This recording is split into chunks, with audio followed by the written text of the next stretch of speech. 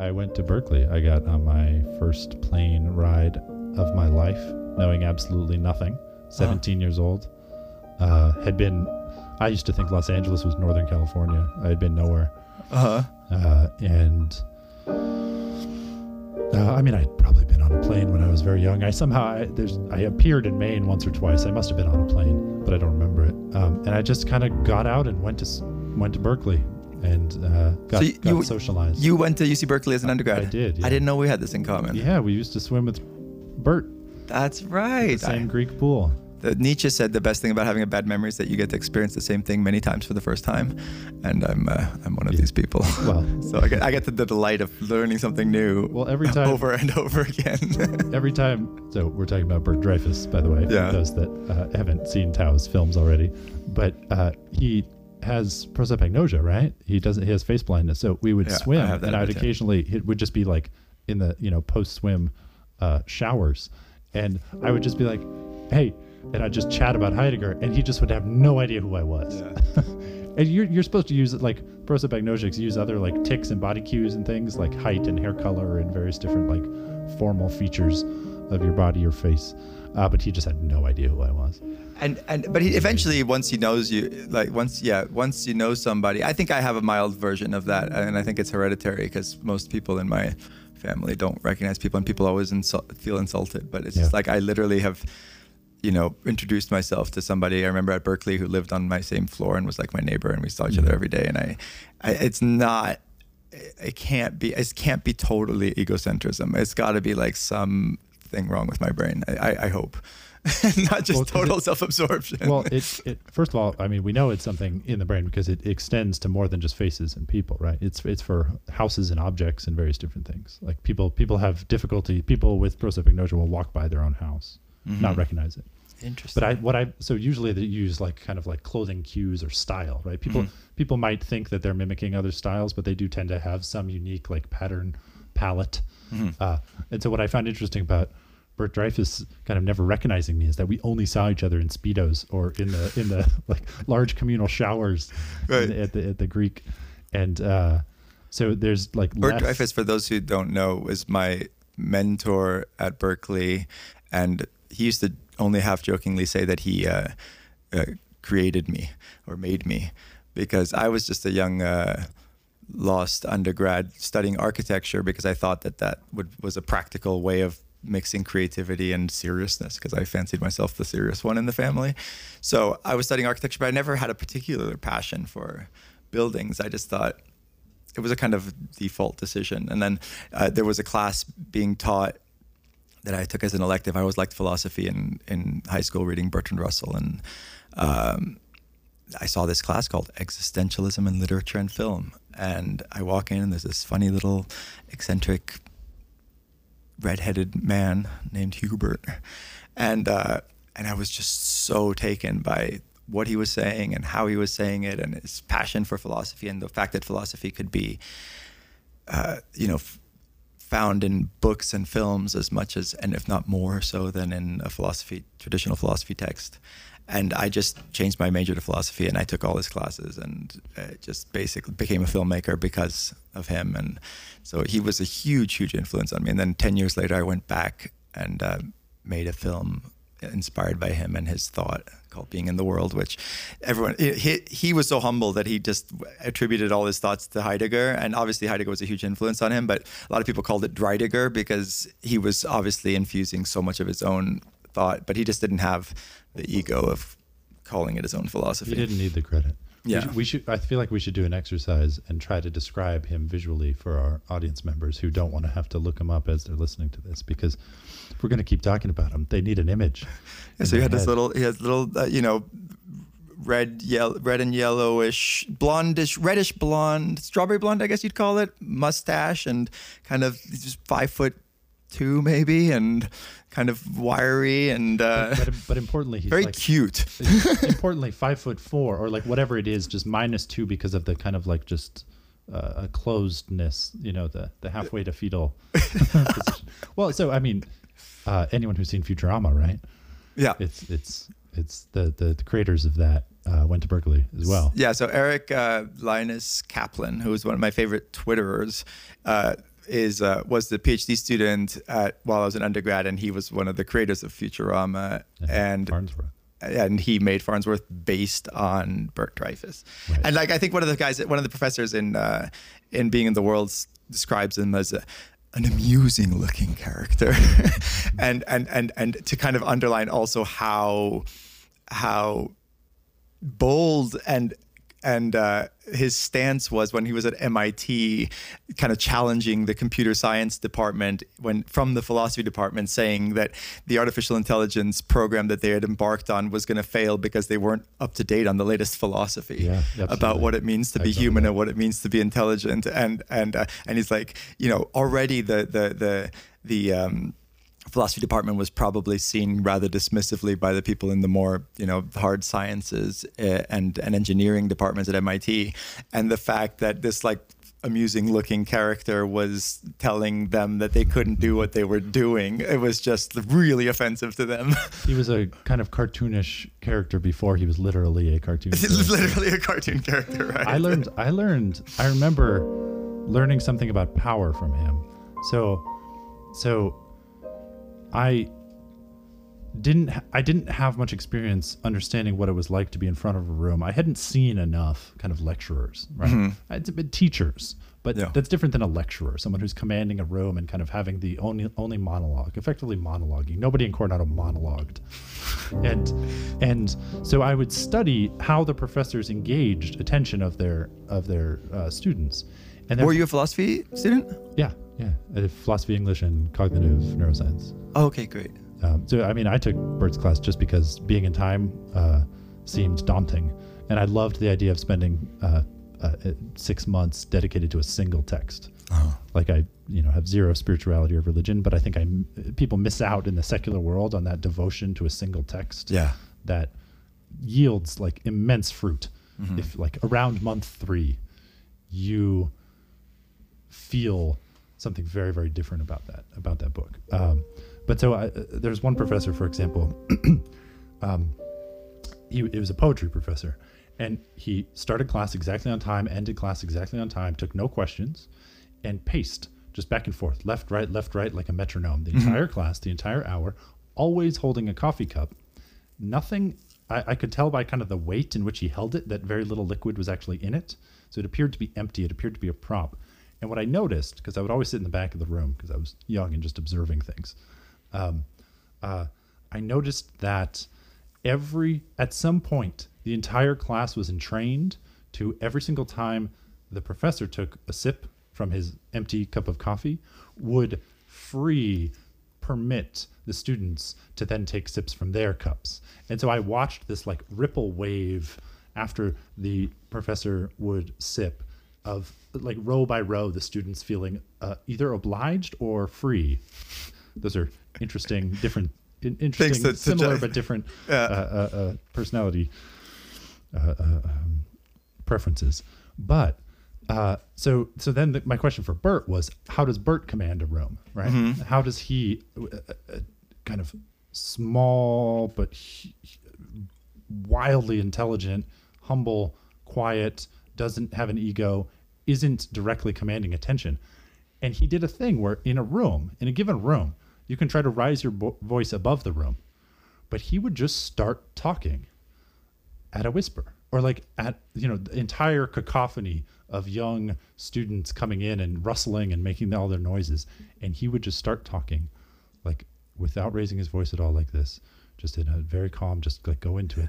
And instead of trying to outcompete the room by speaking louder, he set the bar here, and then everybody fell into place. And I realized that like it's just, I've got chills. I just hadn't thought of analyze that way, and it's so true. The way he would just start talking as if, and everyone was just so interested in what he had to say that there was this, very good, very good. Go on. Well, and I just, it's this interesting thing to, I guess you wonder, so like, to what degree are we lecturing right now? To what degree are we in a virtual kind of room with whoever future person is listening to this? And are we guiding their permissive freedom structure to do a thing when we pause or when I take a sip of my coffee? Right.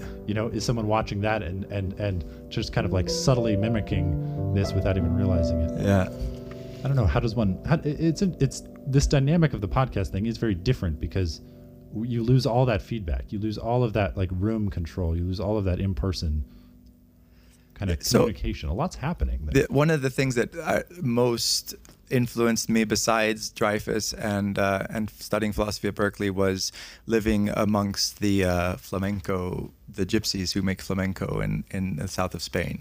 Some people who don't know about flamenco might think of it as a kind of classical music or folk music, but actually it's most akin to jazz or blues in our culture, in the sense that it's like the expression of an oppressed people that's based on, you know, a lot of improvisation and very much tied to a lifestyle and a kind of ethnic group. And it's kind of, I like to think it has the complexity of jazz and the raw emotion of blues mixed together, and then a little bit of classical influence in the guitar. So it's like really rich, interesting tradition. But there's been one of the reason I brought it up is that they have a kind of really intuitive distaste for being recorded. Like there was kind of a proprietariness. Like there was one guitarist in the early flamenco days in the 1920s who, if he saw people in the audience with a long fingernail indicating that they were a guitarist too, he would play badly on purpose because he didn't want them stealing his material. So even recorded in someone's memory counts as being recorded? Yeah, even that. Like they wanted it to keep the originality and the mystery of the original experience. Right. And I remember I loved recording, so I would bring my camera around and I would talk to these guys who were also naturally very philosophical and poetic, and I would ask like, why do you hate being recorded? And they said, I remember one guy said, I hate the idea of someone listening to me in a context I don't know, and that I don't know, I can't respond. They're responding to the room, they're responding to this. So the idea of taking that and plopping it into somebody's car as they're driving and having conversation was so deeply offensive to them. Absolutely. And understandably. So then someone could be using this as a solve to get out of their mind in rush hour traffic in 2023, right? Yeah, but I'm okay with that for some reason. Too. But we're not like bearing our souls maybe in the same way. But maybe we will be one of these days. I just watched the. Did you watch the podcast of Joe Rogan with David? I did. David Cho. Anyway, this was part of what also instigated wanting to do this, is that this conversation between these two men was so raw and so powerful and so vulnerable, and like I realized this is a medium that can be really deep and expressive, and it's okay that people listen to it in the wrong context. It's as close to thought as you get, right? Like just you speak to yourself all day, every day, the little internal monologue, and now like you just let it all out. How much thought do you think depends on language and that inner monologue? Is it all of it, or? Well, this is one of the problems, I think, with like artistic communication or that kind of need to control how the audience will perceive the thing that you're either saying or producing, right? People are going, like there's this book, What We See When We Read, and the guy grew up in Boston and he read a lot of Tolstoy, and he writes about how he would always just imagine Anna Karenina and War and Peace and all the characters and all of their liaisons and affairs happening within the streets and roads of Boston. Like they got superimposed on the structure of the streets that he knew. And so what that means is, like, imagine Tolstoy writing, you know, would he be careful every once in a while. Do you hear that little pop sometimes? It's going like deep into the red sometimes when you, is that I think the you just screen? Yes, I think when you go, it's not happening on this one, but it is happening there. You see it right there? Yeah. And I'm worried that because we're not monitoring what's actually recording there. That'll sound like a chirp. It might. So just be slightly, maybe just back off just a tiny bit off the mic. Be less enthusiastic? No, be enthusiastic. But when you're enthused, like back up. You know those great singers who know exactly when to bring the mic forward and back? Okay, go on, try. So this desire for control is interesting because you have absolutely no idea how another mind is going to interpret, see, visualize, hear the thing that you're trying to produce, right? And yeah, I think so. Even just linguistically, like what this does. So I find it interesting. I've written some things, and before they come out, I'll give drafts to friends that I know. And I wonder, and I don't know how to undo this, they hear it in my voice. When they read it, they read it and something inside their head is speaking in something that resembles my voice, which gives an unfair advantage to that draft text because the person knows me and it comes with the like constellation of memories of me speaking in all of our interactions. But what would it look like if I gave it to someone and it was completely anonymous? Like what voice do they hear in their head? It's not going to be my voice. Yeah. It's going to be perhaps theirs, some amalgamation of them and everyone they know. Like, is it some middle ground? Yeah. And so it's so hard to control that. And I love control. If I was on a plane and the pilots simultaneously had like a stroke and passed out in the cockpit and nobody on the plane knew how to fly, had zero flying experience, I would absolutely go up there and be the one to try to fly it. Like, I do not want to die by someone else's lack of whim and lack of experience. So I immensely crave control. And it's so hard to put out any kind of art and know that the reception of that is completely out of your control. And this is just a small degree of that. Even lecturing, it's completely out of your control whether or not you have a little bit more data if the person's right in front of you. But in general, you just got to throw it out there into the universe and hope it gets soaked up. I'm curious about though this idea that it seems like all of my thought is the monologue, and I sometimes try and see if I can have an experience of what it would be like to be a non-linguistic animal, like a dog or a cat without any language. And so just can you even have 10 seconds of like walking around and just experiencing the world around you without that language? And mine never goes away. Right. Yeah, mine inner monologue is constantly on. I mean, so do you think that constitutes thought? I do. I think 100%. No, I think there are people that have that are strikingly visual, and when they close their eyes and imagine or remember, it's like much richer than others. I mean, I've gone around asking people recently,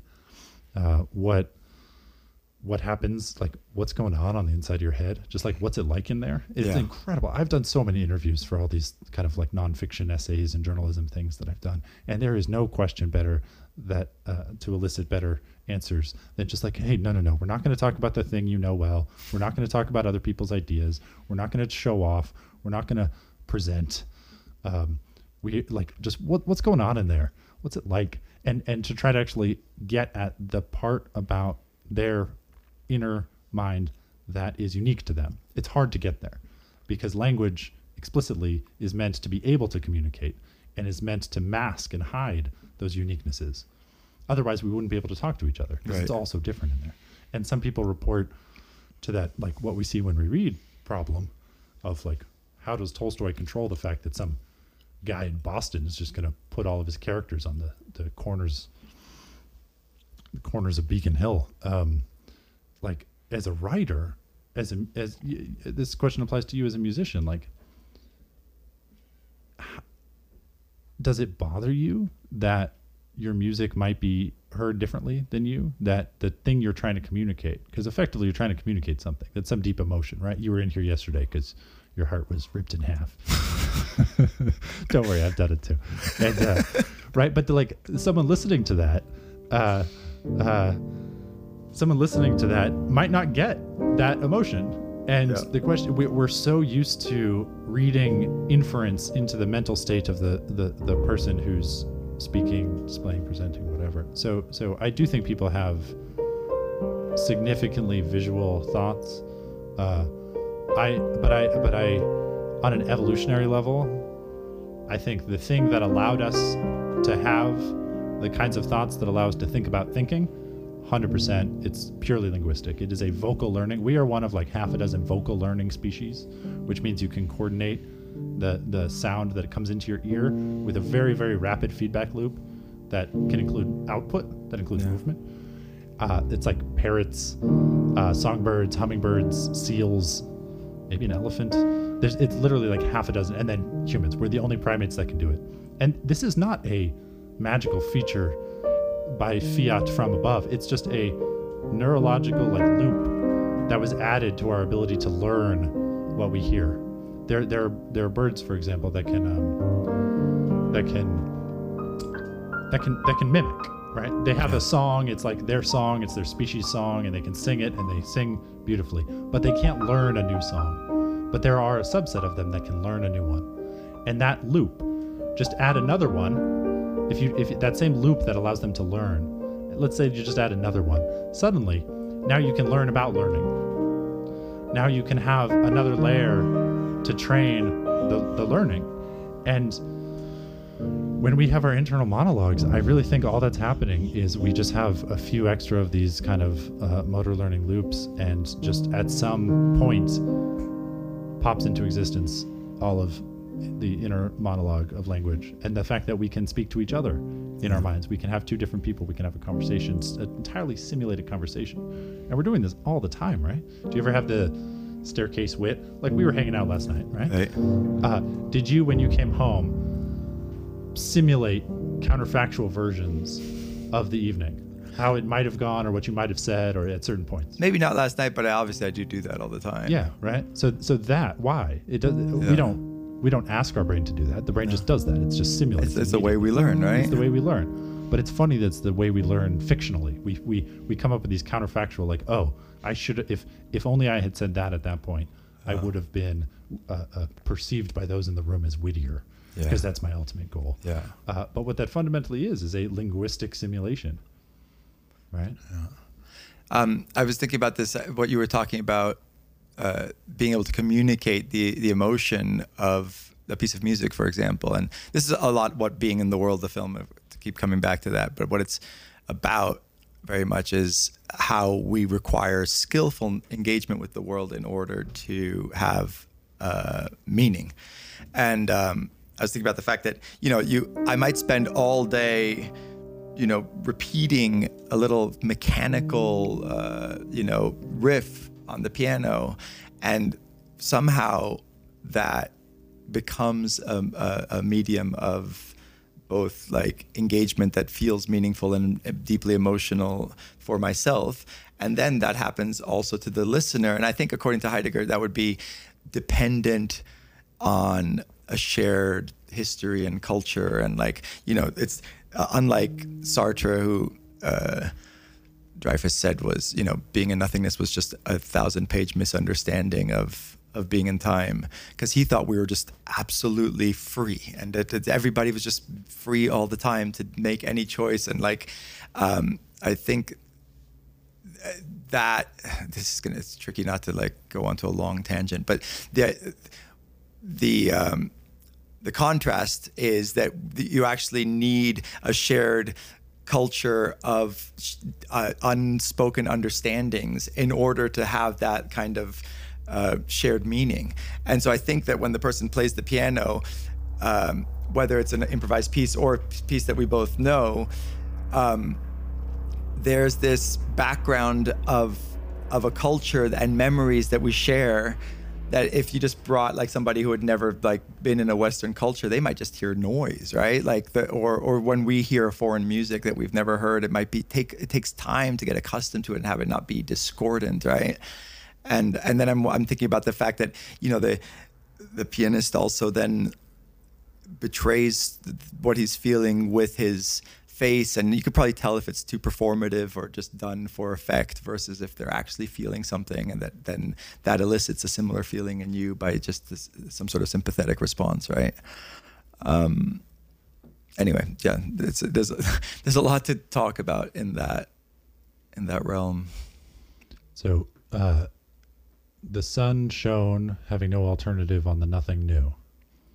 Explain. It's this Beckett. It's the first line of Beckett novel. I think the first line of his first novel. What does that mean to you? The sun shone, having no alternative on the nothing new.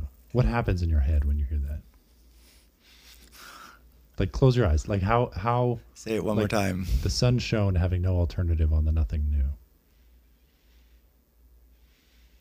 I don't know. It's it's very, in a way, the fact that he told me it's Beckett probably influenced this kind of bleakness to it, right? There's a certain fatalist, bleak. No, not the interpretation. Not the interpretation. What happens? Well, I it's a weird simultaneous thing, because I think of like a new day, I think of sunshine. These are positive things, but then when I just like think about the meaning of the sentence a little bit more, it turns darker in a way. So I don't. It's like and then it's just the idea that I get a sense of kind of repetitiveness from it. And that's just like, there's nothing, just the sun is, and the fatalism. I don't know. How rich, but you imagine a sunrise. And is that sunrise here in Joshua Tree? Is it no, I just imagine just the sun appearing over a mountain, and then it's like Italian? Everything being kind of, I imagine the more bleak landscape. Not an Italian mountainside. No. Not Joshua Tree. Where might it be geographically?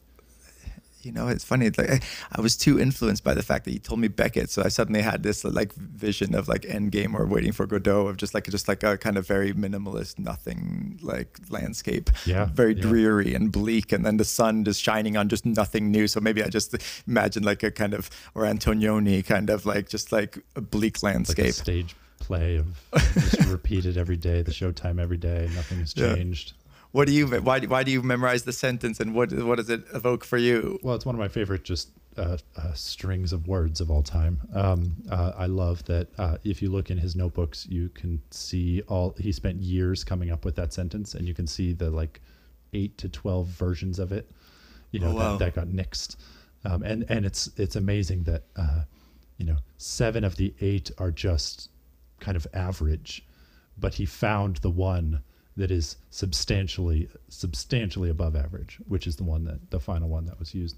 I find it interesting because if you look at these visual imagination like questionnaires and inventories that are used in neuroscience often, the thing that they ask is visualize the sunset.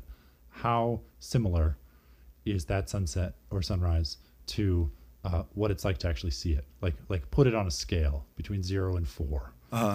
How similar is it? And people have such different answers. And like the fact that you gave a linguistic interpretation rather than describing you didn't describe the trees, you didn't describe the horizon, you didn't describe how much of the sun had risen. There are people that will very, very much respond very differently to what happens in their head during that. And so the attempt to take your musical piece and show it to the world, I think you're going to have a similar variance across people in like what happens to them when they hear it. Yeah. Some people will interpret it because they're overly linguistic. Some people maybe have prosopagnosia and aren't going to be able to imagine Beckett's face or the face of an actor who might be staging the play or something. Yeah. And it's just like we have such little access to other people. It drives me mad. But in jazz and flamenco, they say the listener needs as many skills as the player. That's almost. Nice. I like that a lot. They need to. That should be the tagline of the whole fucking podcast. I always think it should be your Beckett sentence. But listen, I know you have an 8:30 breakfast, so I think we wrap it up here for now. And I think this was really fun. And I think the idea of doing it every morning, even if it's sometimes just a half an hour, is a great start to the day. Absolutely. Okay, wonderful. Thank you, Patrick. Okay.